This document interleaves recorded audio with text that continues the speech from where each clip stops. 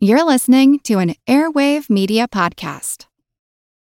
When you need mealtime inspiration, it's worth shopping Kroger, where you'll find over 30,000 mouth-watering choices that excite your inner foodie. And no matter what tasty choice you make, you'll enjoy our everyday low prices, plus extra ways to save, like digital coupons worth over $600 each week. You can also save up to $1 off per gallon at the pump with fuel points. More savings and more inspiring flavors make shopping Kroger worth it every time. Kroger, fresh for everyone. Fuel restrictions apply.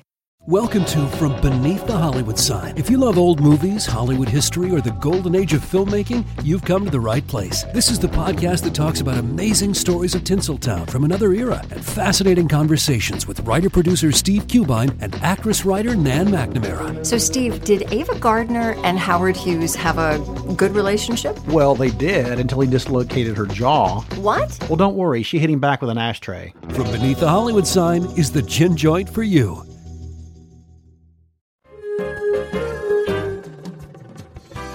Welcome to our couch. Take a seat. It's time for therapy. Movie therapy.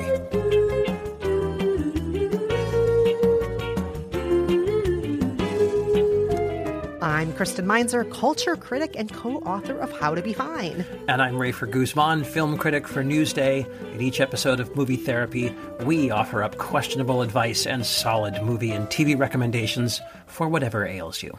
Note, we are not real therapists. We are not real psychologists, psychiatrists, astrologers. We are not part of the Psychic Friends Network as much as we'd love to be, but we are real film critics. I am a real metaphysicist. I will say that. I don't know about you, Kristen. All right. Rafer, should we get to this week's letters? Yes, let's read them. I'll read the first one. This one comes from Celeste. Celeste says, Dear Rafer and Kristen, I have lived with my current roommate and friend for nearly 3 years now. But due to the pandemic, health-related reasons, and reasons outside of my control, she is moving to a one-bedroom apartment. Although I understand her choice, it does hurt my feelings a bit, and I'll miss her as a roommate.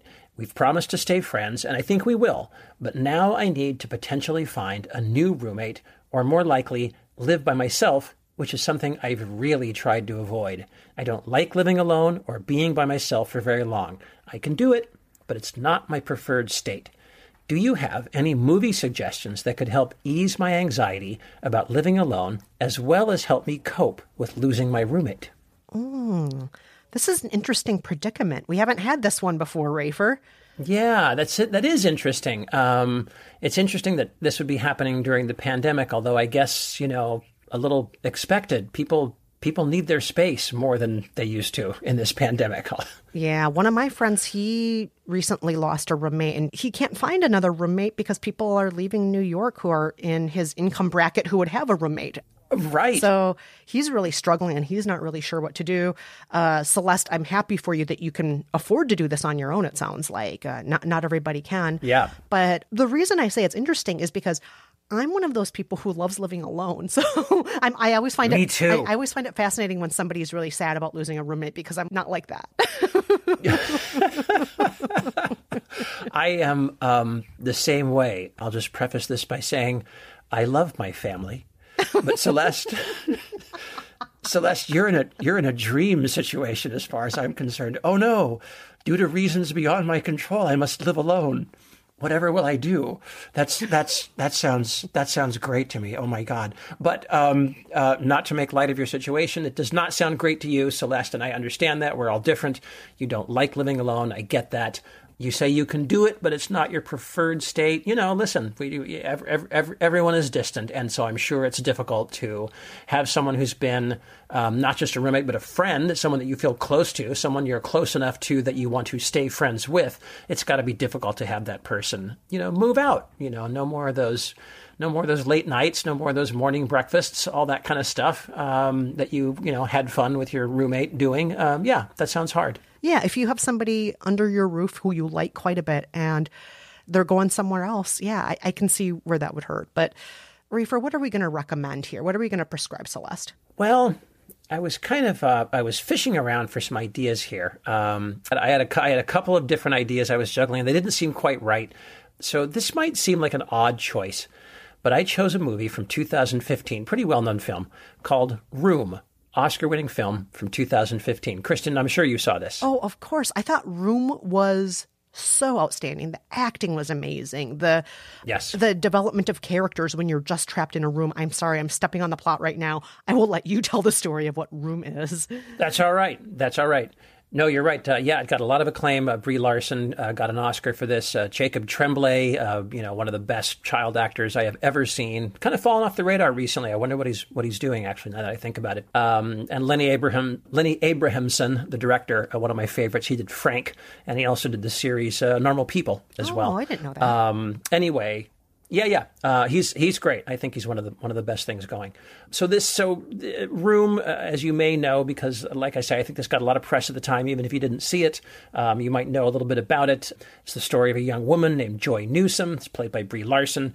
I think she's about 24 when we meet her, and for many years, ever since she was a teenager, she has lived in captivity in essentially a one-room dungeon. She's trapped there by a guy named Old Nick.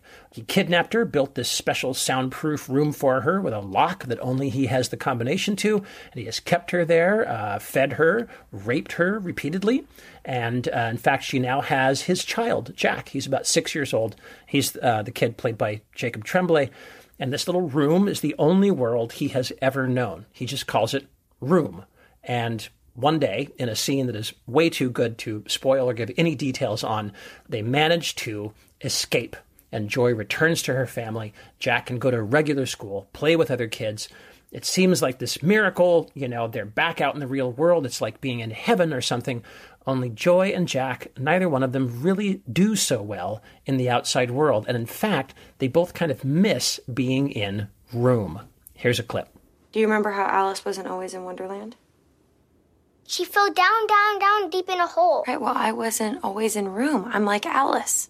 I was a little girl named Joy. Nah. And I lived in a house with my mom and my dad. You would call them Grandma and Grandpa. What house? A house. It was in the world.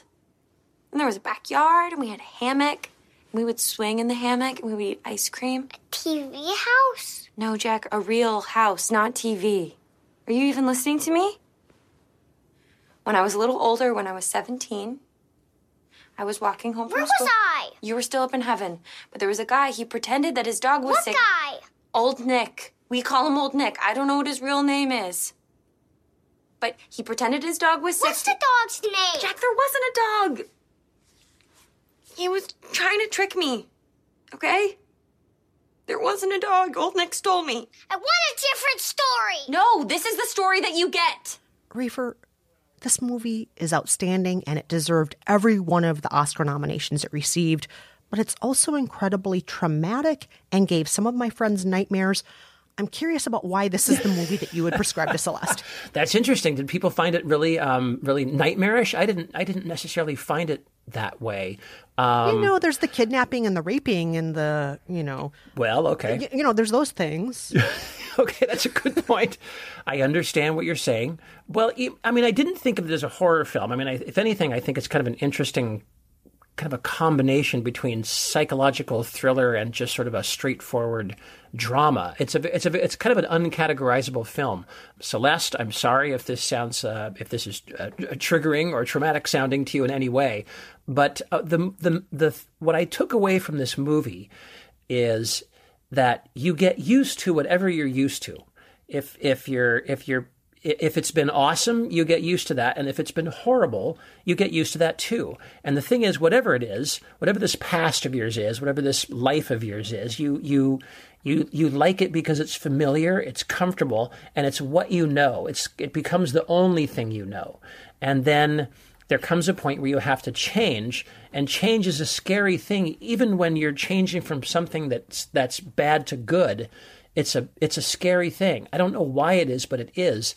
And in this movie, again, I'm spoiling a few little things here, but I kind of have to necessarily. Everything basically turns out in the end.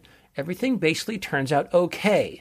And Jack learns to adapt. He learns to adapt to this new world and to love it. And what he learns is that the things that aren't familiar, that aren't comfortable, become familiar, and they become comfortable. They become what he's used to, and that becomes his new life. And what I'm trying to say to our listener, to Celeste, is you will learn to adapt too. You will have a new life, and that will become your new life. And all the things that seem scary and unfamiliar to you now will probably become somewhat comforting and familiar and routine in pretty short order. Not saying you're going to suddenly be the person who wants to live alone. You'll probably always want to live with someone, and that's fine too. But I think you will find things to love about this new life too. There's just you have to go through that door and get to the other side. To use an extremely corny metaphor, sorry about that, but it's true. You gotta break on through to the other side. Help me think of some more, Kristen. I'm full of them. Anyway, you know what I'm saying. Well, Rafer, I have to say that is both a beautiful and profound message, and I take it back. This is not necessarily a terrifying prescription. It's a very good one. It might be just what the doctor ordered, and yeah, the way you were talking about that right there. Yeah, I agree with you. Celeste, you're going to deal with this. You're going to get through this. You're going to be stronger. And yeah, the inertia of things may make it feel initially like, oh no, this is scary. But right. After the first, few days or few weeks, this will become something that maybe you'll look forward to. Maybe you'll look forward to not wearing pants anymore. Maybe you'll look forward to, playing the music a little too loud at night when, normally you'd worry about your roommate. There are all sorts of things that maybe you'll adjust to that will become your new normal. So I love that, Rafer. That's fantastic. Nobody wears pants anymore, Kristen. You and I aren't wearing pants right now. Are we? Shh. Don't tell anybody. Okay, Kristen, what is your prescription? I'm going for a much lighter prescription here. Okay. It's very, very different from yours. Maybe that's a good thing. It's a situation comedy that only aired for 2 years on ABC. It's currently on Hulu. It's called Don't Trust the Bee in Apartment 23. Do you know this show, Rafer? Oh, yes.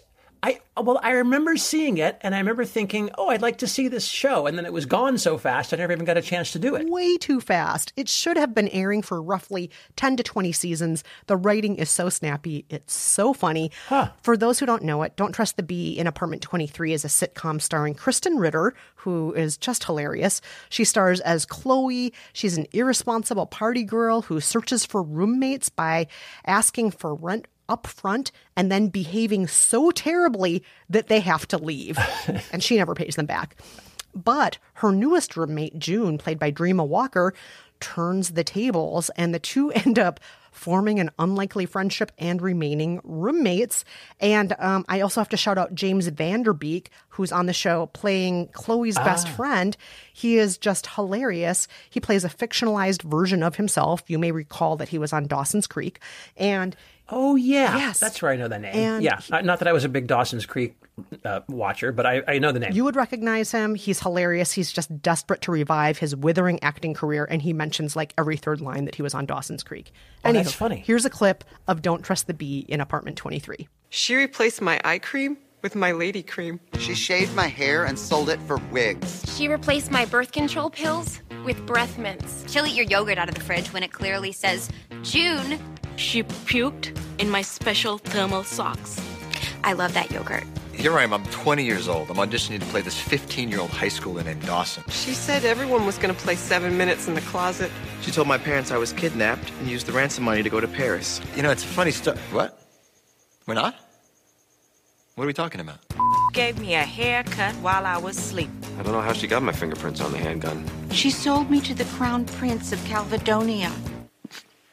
Sorry. Chloe can be opinionated and manipulative, deceitful, terrifying, shifty, horrible, confusing. Chloe, I still love you! Are you sure you don't want to talk about me? Because I can talk about me. Nobody's better about talking about me than me.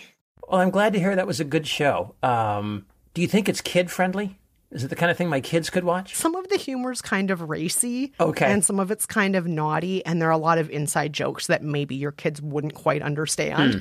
So I would also tell you that originally it was called Don't Trust the Bitch in Apartment 23. Right. And ABC was like, we can't say the word bitch. Right. I would imagine. But let me just explain, Celeste, the reason why I am prescribing this to you. It's because roommates can be terrible. They can be just such a pain in the rear. And this show makes that clear again and again and again. And more often than not, The best, funniest friends don't live with you. They're James Vanderbeek, who lives by himself in a different apartment, you know? Right. And even if you decide living alone isn't for you after a trial run, Celeste, this show will remind you there are loads of other potential roommates out there. Maybe not now during COVID, but a few months down the road once we have vaccines. Chloe, who's terrible, finds them all the time, even though she's awful. And you, Celeste, are not awful. You're lovable. You're wonderful. You're a great roommate. You always replace the toilet paper. I know that you're fantastic, and you can find another roommate if you want one eventually. You're not stuck in this situation forever. So that's why I'm prescribing Don't Trust the Bee in Apartment 23. I love it. That sounds very fun. I love the James Vanderbeek character. I love stuff like that. I love little meta things like that in a movie or a TV show.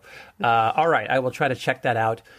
So once again, just to recap, Kristen's prescription is Don't Trust the Bee in Apartment 23, and for me, Room. All right, we're going to take a quick break, but before we do, thank you, as always, to everyone who continues to rate us 5 stars in Apple Podcasts. For example, Maria P514 recently gave us 5 stars and wrote, "This podcast has been a light in the darkness of this crappy confined year. Thank you, Rafer and Kristen, for your cheerful and diverse recommendations and banter. It's the perfect blend of discussing movies and letter writer questions from 2 people who clearly care deeply about both movies and humans."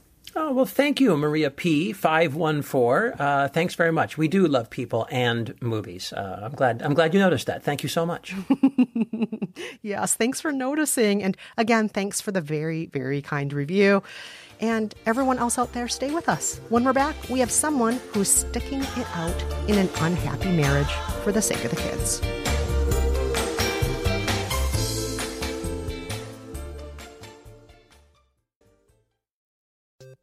Hey, Matt, did you know that wombats poop cubes?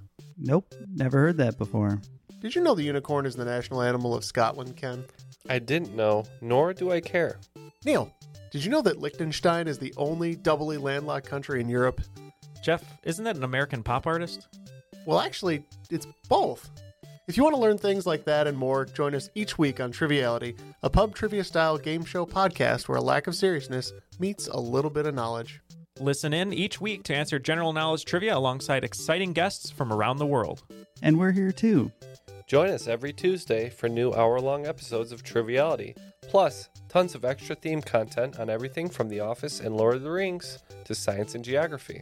And sometimes we even do sports. Find us on all your preferred podcast apps and take part in the fun of playing bar trivia without the need to wear pants. Real mature, Jeff. Forget it, Neil. It's Triviality. You can spend less time staying in the know about all things gaming and get more time to actually play the games you love with the IGN Daily Update podcast. All you need is a few minutes to hear the latest from IGN on the world of video games, movies, and television with news, previews, and reviews. You'll hear everything from Comic-Con coverage to the huge Diablo 4 launch. So listen and subscribe to the IGN Daily Update wherever you get your podcasts. That's the IGN Daily Update, wherever you get your podcasts. We're back with our second letter of the week. This one is from someone who has asked us to call her our in-house pseudonym, Emily. Kristen, you want to take this one? Yes. Emily says, "Dear Rafer and Kristen, I'm staying in my marriage for my kids. My situation already felt like a jail sentence even before COVID hit. Do you have any recommendations on movies or television shows that will make sticking it out more tolerable? The whole romance genre makes me feel cynical or cheated, and Thelma and Louise is satisfying but too dangerous to watch more than once every 5 years. My so-called partner is here, but not here. Please help." Oh, boy. This is one of the heaviest letters we've ever gotten, isn't it, Rafer? Yeah, this really is. Emily, I'm going to make a joke at the outset, and I'm going to stop joking. I love your comment about Thelma and Louise being too dangerous to watch. That's funny. I just want to say. Emily, congratulations on keeping your sense of humor. That's funny. Yes, totally. But let's talk about this. This is serious. You know, I talked to my wife about this one because this is a troubling letter. I don't know what to say about this. I was really of two minds on this. On the one hand, you are asking us to help you stay in what sounds like a loveless marriage, and I just don't know if that's the best thing. On the other hand, this is a decision you've come to, and I suppose we ought to respect it and help you in the way that you have asked for help. But, I don't know. I just don't know. Staying in a marriage for the kids, I don't know if that's the best thing. Kristen, what do you say? Oh, it's so tough. And I also talked with my husband about this. And you did? Notably, my husband and I are both children of divorce, as they used to call us back in the day. Children of divorce. So are my wife and I. Yes, I was going to say that. So all four of us might have a different perspective on this than Emily does. Emily, we don't know what your background is. Maybe your background really does stress that your children will be damaged forever if you don't stay together. Rafer, your wife, my husband, I, clearly our parents didn't believe that. Right. They came from a different mindset. And I like to think that you and I and Anne and Dean, we all turned out okay. And yep. I mean, I like to think that we still turned out to be compassionate people with rich, full lives and jobs we like, and we're in relationships that we enjoy. So we're the people who didn't get irrevocably damaged by divorce. So that maybe makes my perspective, a little bit biased in that direction. Well, I mean, again, I guess one of the things my wife often says about her own parents' divorce is that both of them went on to have quite fulfilling lives. Both of them remarried and I think found happiness. And if anything, I think my wife would say that what that modeled was they had gotten themselves into an unhappy situation and then got out of it. They took action to get out of it. Obviously, there were hurt feelings, and obviously it certainly took a toll on my wife when she was younger, as it would on any kid.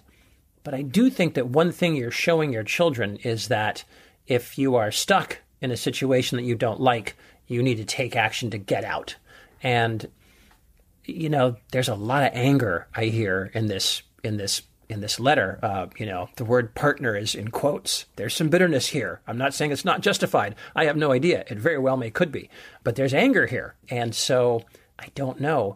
Ultimately, Kristen, I decided to honor this listener's request and not try to tell this person that they ought to get out of the marriage. I think either way is fine, frankly. I think either way is fine, but I went for the escapist fantasy in my prescription. That's what I did. All right, well, tell us what that escapist fantasy is, Rafer. All right. I went for a movie from 1990 that I've always loved. It's been near and dear to my heart, called La Femme Nikita. Do you know the movie? If you love kicking ass and taking names, you love La Femme Nikita. Totally. She kicks ass, takes names, takes more names, kicks more ass. That's what La Femme Nikita does. That's exactly right. This movie really kind of hit me like a bolt out of the blue in 1990. The story is it's about a woman named Nikita. She's played by Anne Pariod. I hope I'm pronouncing that name right. She's a very troubled teen. This is one of those movies where the actress clearly is not in her teens, but that's okay. She's kind of a punk. She's definitely a junkie, definitely a criminal, and she's hanging out with a bad crowd, and she winds up murdering a policeman. This is not some little crime. She kills a cop. Now, she's in jail, and she's looking at the death penalty. She's about to be executed, but in one of those great scenes, she is brought to an interrogation room where she meets a bureaucrat named Bob. That's French. And he offers her a choice. I was always amused by the fact that there was a French guy named Bob. Bob. And he offers her a choice. You can either undergo training to become a skilled assassin, of course, or go ahead and be executed. What he calls you can actually occupy the real grave that we've already marked out for you. So Nikita, of course, chooses the training and discovers, hey, she's pretty good at it. And she embarks on a new life as an assassin. We can't play a clip because the movie is in French, but I will just say that I love this movie. I've always loved this movie. I think it's highly influential. It's my first introduction to Luc Besson, the director, and I love it to death. Kristen, have you seen the movie? Do you know it? I have, and what's interesting is my mother loved the movie. Really? And a few years after that, she ended up getting divorced from her second husband, my stepdad. So I don't know if the movie had anything to do with it or what, but... More than coincidence? We don't know. I don't know.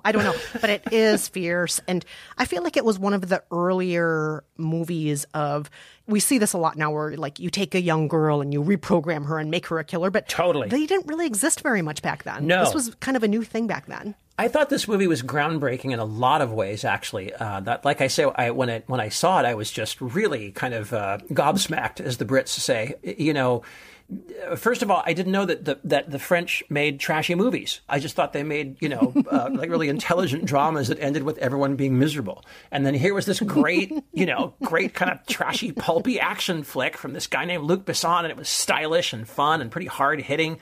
And the hero was a woman, which, frankly, I guess in 1990, maybe I'd seen that here and there, but there just weren't that many movies with a female action hero in 1990. That seemed really unusual to me. And like you said, Kristen, I think this has spawned a whole, first of all, it spawned that remake with Bridget Fonda, and then it spawned a television show. And then every time I see a movie, like I can think of a few. There was Salt with Angelina Jolie. That's got a little bit of that. The Rhythm Section, which just came out recently with Blake Lively. Red Sparrow with Jennifer Lawrence. That's a terrible film.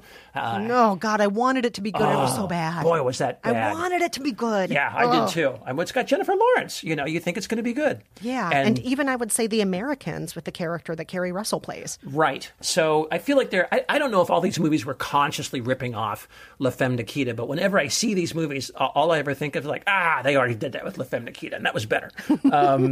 Anyway, the reason I'm recommending it to our listener who is going through this difficult thing in her marriage, it's an escapist fantasy. And what I love about the movie is that Nikita is just totally out on her own. She's just out alone. She's not even really part of society. It's like she has just turned her back on kind of everything to become this underworld killing machine. And you can tell that it's kind of cathartic for her because she's got this kind of effed up background, all this violence and killing. You can tell she's good at it and she likes it. We don't know exactly what her problems were, what her early childhood was like, but we know she's kind of a screwed up person and she wants to take it out in the world. And I personally find that an extremely appealing fantasy to live out on screen. I don't know about you, Emily, our listener, but I like that idea. And I think that you might be able to get some kind of vicarious satisfaction out of, watching Nikita, wreak havoc on the world this way. And she's independent and she's on her own, which I think is also really important. And so that's why I chose it. Nice. La Femme Nikita. And again, don't watch the remake with Bridget Fonda. Watch the original. No, not nearly as good, although I do like Bridget Fonda. But there you go. And so, Kristen, how about you? What have you chosen? Well, I feel like my prescription might not be delivering as well as yours is. Yours is wonderful escapist fare. There's no denying that's what La Femme Nikita is. But you know what I really honed in on from Emily's letter here was, Emily, when you said that watching romantic movies makes you feel cynical or cheated. Yes. I've been in that situation before. Oh my God, there was one relationship I was in for way too long. I just didn't have it in me to leave when I should have. I may have mentioned this on the show before. It was after my Nana, then my mother died in quick succession, and I just became emotionally paralyzed. And for a few years there, I just could not make any major moves in my life. There were things I should have done differently, but I just couldn't do anything. And one thing I absolutely abhorred during that time in that relationship I was in for too long was anytime I'd accidentally end up watching a romance. And I would just look at that and think, oh, this is the worst. I don't want to watch these sweet people fall in love. You know what? Somebody should find the original reels of The Notebook and burn them. I was just so not into it. It was really, so I know what that feels like, Emily, to be in that situation where just even seeing romance, just, it's the worst. It's the worst. So I really, wanted to focus mostly on that. And that's why I chose for you Revolutionary Road from 2008. Ooh, oh boy, Kristen, boy, that's a 180. That's a 180 right there. Wow. Okay. Yeah, it's very different from your movie, Rafer, but yes, it also is very different from a romance. That's for sure. So, Revolutionary Road is based on the 1962 novel from Richard Yates. It was adapted to film by Sam Mendes in 2008. It stars Leonardo DiCaprio and Kate Winslet as pretty much the opposite of the characters they played in Titanic. Yes, of course. Yeah. He's cheating. She's pregnant and does not want to be pregnant. They're miserable. They're trying their best to keep up appearances in their uptight mid-century waspy Connecticut world. They are not happy. Here's a clip. April, can you please just get back in the car and talk about this instead of running all over Route 12? Haven't I made it clear I don't particularly want to talk about it, okay? I mean, Jesus, I'm trying to be nice about this thing here, for God's sakes. Oh, how kind of you. How terribly, terribly kind of you. Wait a minute, I don't deserve this. But you're always so wonderfully definite on the subject of what you do and don't deserve. Wait a minute. Wait a goddamn... April, now you listen to me. This is one time. You're not going to get away with twisting everything that I say, April. This just happens to be one goddamn time. I know I'm not in the wrong here. Christ, I wish you'd stayed home. You know what you are when you're like this, April? You're sick. I really mean that. You're sick. And do you know what you are? What? You're disgusting. Oh, yeah? You don't fool me, Frank. Just because you got me safely in this little trap, you think you can bully me into feeling whatever you want me to feel. In a trap. Yes. You yes. in a trap. Me, Jesus Frank. Christ. Me. Don't make me laugh. Pathetic, self-deluded little boy. Look at you. Look at you and tell me how by any stretch of the imagination you can call yourself a man. Boy, that movie. Ugh. Whew. Can it get more miserable? Yes, because the next scene is even more miserable. Oh, it can't get worse than that. Yes, it does. It's even worse. Oh, and here comes Michael Shannon. Oh, now things are really miserable. Ooh, boy. Oh, my God. Yeah. Oh, boy. So, Kristen, are you doing the opposite thing that I'm doing? Are you trying to tell Emily that she really should consider getting a divorce and getting herself out of this unhappy situation? I might kind of be. Yeah. Yeah, listen, I think that's fair. It's not. I don't think it's bad advice. I mean, here's what I'm really trying to do. On the one hand, I just wanted to give Emily something to relate to. She can see her story on screen in a more exaggerated way, possibly by watching this, and maybe feel less alone. So that's one reason I prescribed it. But the other is maybe by the end, you'll actually look at this movie and think, I have more options than I realized. I have more options than these people do in this story. And maybe one of those options is to leave. So again, I'm not trying to tell you what to do, but I'm trying to give you kind of two possibilities by watching this. Either A, I'm not alone, or B, I can leave. Sure. That's interesting. Listen, I think that's totally valid.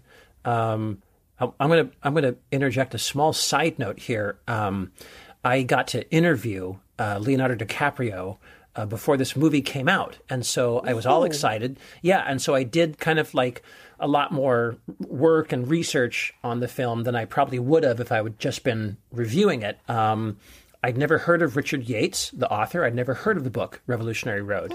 But somehow his name had never come across my radar, and nor had the book. I didn't know anything about it. This was the first time I'd ever heard of it. And so I thought, I should go get the book and read it. Because I love those waspy Connecticut books and all their misery, and I love that stuff.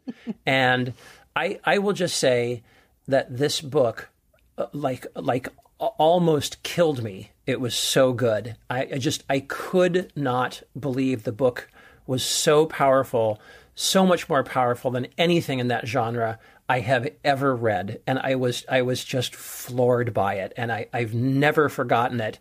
There's a lot of other stuff I could take away from that book and talk about from my own personal life that affected me as well. But I mean, it just hit me where it counted, and I wasn't sure I would recover. It was incredible. And I thought the movie did a pretty good job. I'm not sure any movie could do quite as good a job. I'm not sure any movie could really capture the power of that book, but I do think there's some great scenes in this movie between the two of them, and also between Michael Shannon, who's so good in this movie. My gosh. Michael Shannon is just... Oh, God. Michael Shannon. You know, one thing I'm glad of? I'm glad I'm not that kid. Oh, boy. Whoo, doggy. Yeah. Anyway, yeah. So listen, I think, but Kristen, I think you're right to suggest this. So maybe we've got two opposing approaches here to the problem, right? From Kristen, Revolutionary Road, and from me, La Femme Nikita. There's your choice, Emily. All right. We're going to take another quick break. But before we do you need some movie therapy or some TV therapy? Visit our website, raferandkristen.com. Fill out the contact form there. You don't have to use your real name. You can be an Emily like we just had on now, or you can be any other name if you like. And if you haven't already, join the conversation on our Facebook community. That's facebook.com/groups/Rafer and Kristen. When we're back, we have this week's What Should I Watch Next? Letter of the Week.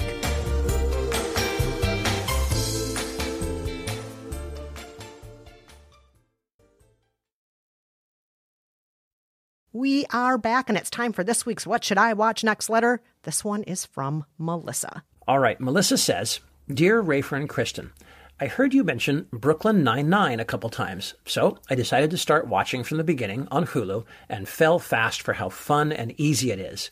After catching a few episodes with me, my 10-year-old son was also immediately hooked. He loves the silliness of the detectives, and I like that he's seeing people of color and people of different sexual orientations as the heroes. And we both love the Halloween heist episodes. We finished the series and are eagerly awaiting the new season. In the meantime, what should we watch next?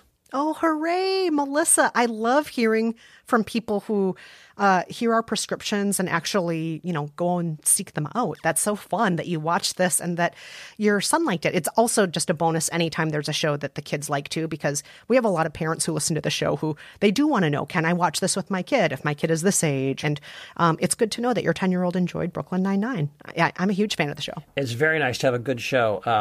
Well, Kristen, since you are the person who introduced both this listener and me to Brooklyn Nine-Nine, what is your prescription? Well, Rafer, as unoriginal as it sounds, my initial inclination was to prescribe another half-hour multicultural sitcom with people of different sexual orientations. We've already prescribed it before, though, unfortunately. It is Superstore. And in addition to prescribing it before, there's this other issue with the show right now. Yes. As we are recording this podcast, it's basically on hold. I don't really know what's happening with it. I know there was some talk about America Ferrera leaving. Then she decided she was going to come back. Now COVID is happening. When I look on Hulu, there's this sort of scattered collection of 2 or 3 episodes left for the final season, and that's it. And my kids and I are really I think we've been saving them and try to watch other stuff because we're afraid to see the last unsatisfactory cliffhanger episodes of a mid-season show that's just going to end.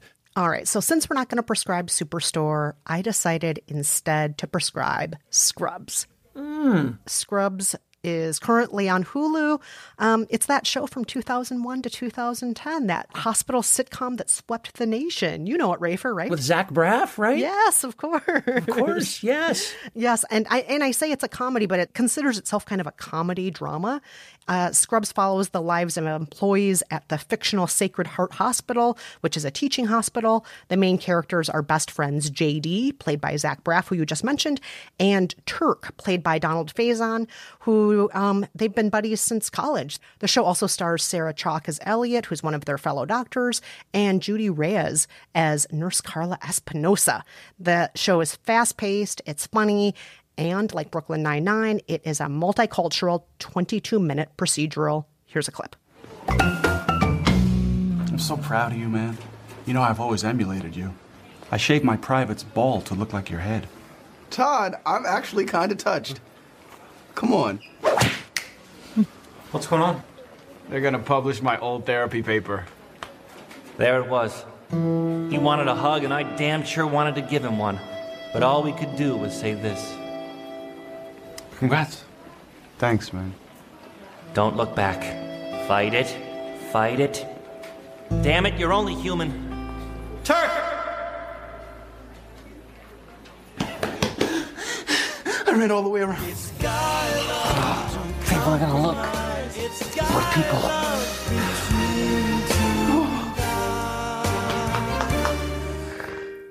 Kristen, I'm just going to be totally honest with you. Never seen Scrubs. Oh, I am surprised because this show is tailor-made for somebody like you. Me? I used to call it the rom-com for straight men because you watch the men be goofy and zany and there's slapstick humor and there's flashbacks and dream segments. And yet the guys also, in the middle of all this wackiness, sometimes they reveal their insecurities. Sometimes they hug it out. Sometimes one of them cries. In fact, I actually was thinking how a few weeks ago we had somebody write in who wanted the men in her life to be more in touch with their feelings. Yeah, that's right. Maybe cry if they needed to. I was thinking I should have prescribed Scrubs to that person because Because that's what this show is. It's a show where guys who just feel like guys maybe don't even realize they're crying by the end of an episode watching it. Because the guys are just, they're being dudes. And every once in a while, the humor is so immature that you're like, oh, God, these guys are idiots. But then you might still have a tear in your eye. And I just think, though, that it makes sense as the next step because in addition to it being multicultural and 22 minutes, as I already mentioned, it also is a show that is in a hospital. And I always think that hospital shows are the next step after a police show or vice versa. Interesting. There's something about like the procedural of police or the procedural of doctors that I feel like they kind of work. If you like one, you might like the other. A little bit of there's a mystery component. What's the problem here? You get the story of the patient that you become involved in, just like you'd get involved in the story of the case that the cop is covering. I get that. That's a good point. I like that. Yeah, and it's never about the person in the hospital bed or the dead body in the alley. It's really about your lead characters and the growth they have along the way, and them laughing. Right? That's right. No, I think that's exactly right. Okay, well, this is good because I need some new things to watch with my kids. So maybe Scrubs would be it. Yeah, I think you'll like it. Some of the humor, I will just be upfront, is a little stupid and a little dated. It's amazing how much something can age in 20 years, but it's still fun. And Rafer, what are you going to prescribe, though? Well, speaking of things that are a little dated, and only a little dated, I have picked a movie called Fletch from 1985, starring Chevy Chase at the absolute top of his game. Kristen, I don't know if you're familiar with Fletch. Rafer, I got to be honest with you. I don't think I've ever seen it, but I know that it was a favorite with so many of my friends at one point. Oh, I thought of it was course. Hilarious. Oh, it's just, I mean, it's hard for me to even really explain how much I love this film. But I'll tell you the story and maybe you'll get an idea of why I'm recommending it. So like I say, it's got Chevy Chase. He plays a guy named Fletch, and he's one of those great improbable, non-existent characters. He's a newspaper reporter who also solves crimes. I always love to point out that reporters do not solve crimes. They're not allowed to solve crimes. They don't do that. That's not what they do. But back in the 1930s, 40s, and even 50s, they always did in the movies. I love that. Back in that day, people like me and you, Rafer, we would solve crimes. That's exactly right. You know, I'll tell you one thing people forget. Tintin was technically a reporter. He was actually, no one even remembers. He did so little reporting and so much crime solving. People forget that he was actually employed as a freaking journalist. Anyway, it's a nice little fantasy. And so here you have it. He's a reporter for the LA Times. He's trying to find out who is operating a drug ring that's been pushing heroin on the beaches of LA. So he's been undercover. He's gone undercover as a homeless drug addict for the past few weeks. Again, not something reporters do. You're not allowed to do that. You don't do that. But anyway, in the meantime, while he's being the bum on the beach, he gets an offer from a rich man who wants to pay him for his own murder in a kind of a film noirish twist. It all seems to be connected, but how? Fletch will have to use his skills as a master of disguise to get to the bottom of things. And here's a clip. You are confirmed on Pan Am Flight 441 to Rio de Janeiro tomorrow evening, 11 p.m., first class. That's terrific. Thank you. I hope there's nobody sitting next to me. You see, I always travel first class, and I take both seats up. I'm in bridge construction. These foldouts take a tremendous amount of space up, and I need the space. I'm afraid there is someone sitting next to you. Ah, for God, Don. Who is it, Mr. Sinlinden? No, the name's Kavanaugh. Kavanaugh? Ah, is that Morris or Pierre? Sally Ann Kavanaugh. Sally Ann, well, terrific. In fact, you purchased the ticket for Miss Kavanaugh. Doesn't mean I want her sitting next to me, does it? Oh, Rafer, this sounds so stupid, but also maybe just the right thing. I really think it is. I just think this is one of the great original kind of freewheeling detective comedies. And Chevy Chase is just perfect for this character. I know everyone loves the National Lampoon Vacation movies, but I would say this is really his crowning moment. He was always great at slapstick. But what he was really great at was kind of a verbal slapstick. I mean, I think you can hear it. The lines in this movie every line is like he's slipping on a banana peel or dropping an anvil on someone's head or just taking a pratfall. He's just so good at it. It's endlessly quotable. I could quote you almost every line from the movie. You've got a great cast. Tim Matheson plays the evil rich guy. Gina Davis has a small role. The great Richard Libertini is the editor. M. Emmett Walsh. Joe Don Baker is the police chief. Kenneth Mars from the original producers. It's a lot of fun. I will say, I mentioned earlier, the movie is a tiny bit dated. There's some sexual innuendo. There's a little bit of language. And the woman that Fletch falls in love with, she's a bit of a cliche. She's not totally dumb and helpless, but she's kind of getting there. And I do kind of wish that she'd been given a little bit more of a brain, a sense of humor, a little more capability. Listen, it's 1985. You can't have everything. But I still think the film is just a great, great sort of comedy mystery. I showed it to my kids. They're 10 and 12. They didn't get all the references. They didn't think it was that funny when Fletch introduces himself to someone as Nugent, Ted Nugent, because they don't know who the hell Ted Nugent is. But they basically enjoyed the humor. They thought it was funny, and they loved the Fletch character. So that's my recommendation. All right. So once again, those recommendations are from Rafer, Fletch, and from me, Scrubs. I think those are pretty good recommendations, Rafer, for what to watch next. I think so, too. I think we've done well. And I think, Kristen, that is it. We're done with this week's episode of Movie Therapy. Oh, indeed we are. But everyone out there, please don't hesitate to reach out if you need some questionable advice and a solid movie or TV recommendation. Again, you can reach out to us at raferandkristen@gmail.com. You do not have to use your real name. You can also tweet us at Rafer Guzman and at Kristen Meinzer. And one more reminder, if you haven't already, please tell your friends about our show. It really does help a lot. Until next time, I'm Kristen Meinzer. And I'm Rafer Guzman. Thank you so much for listening.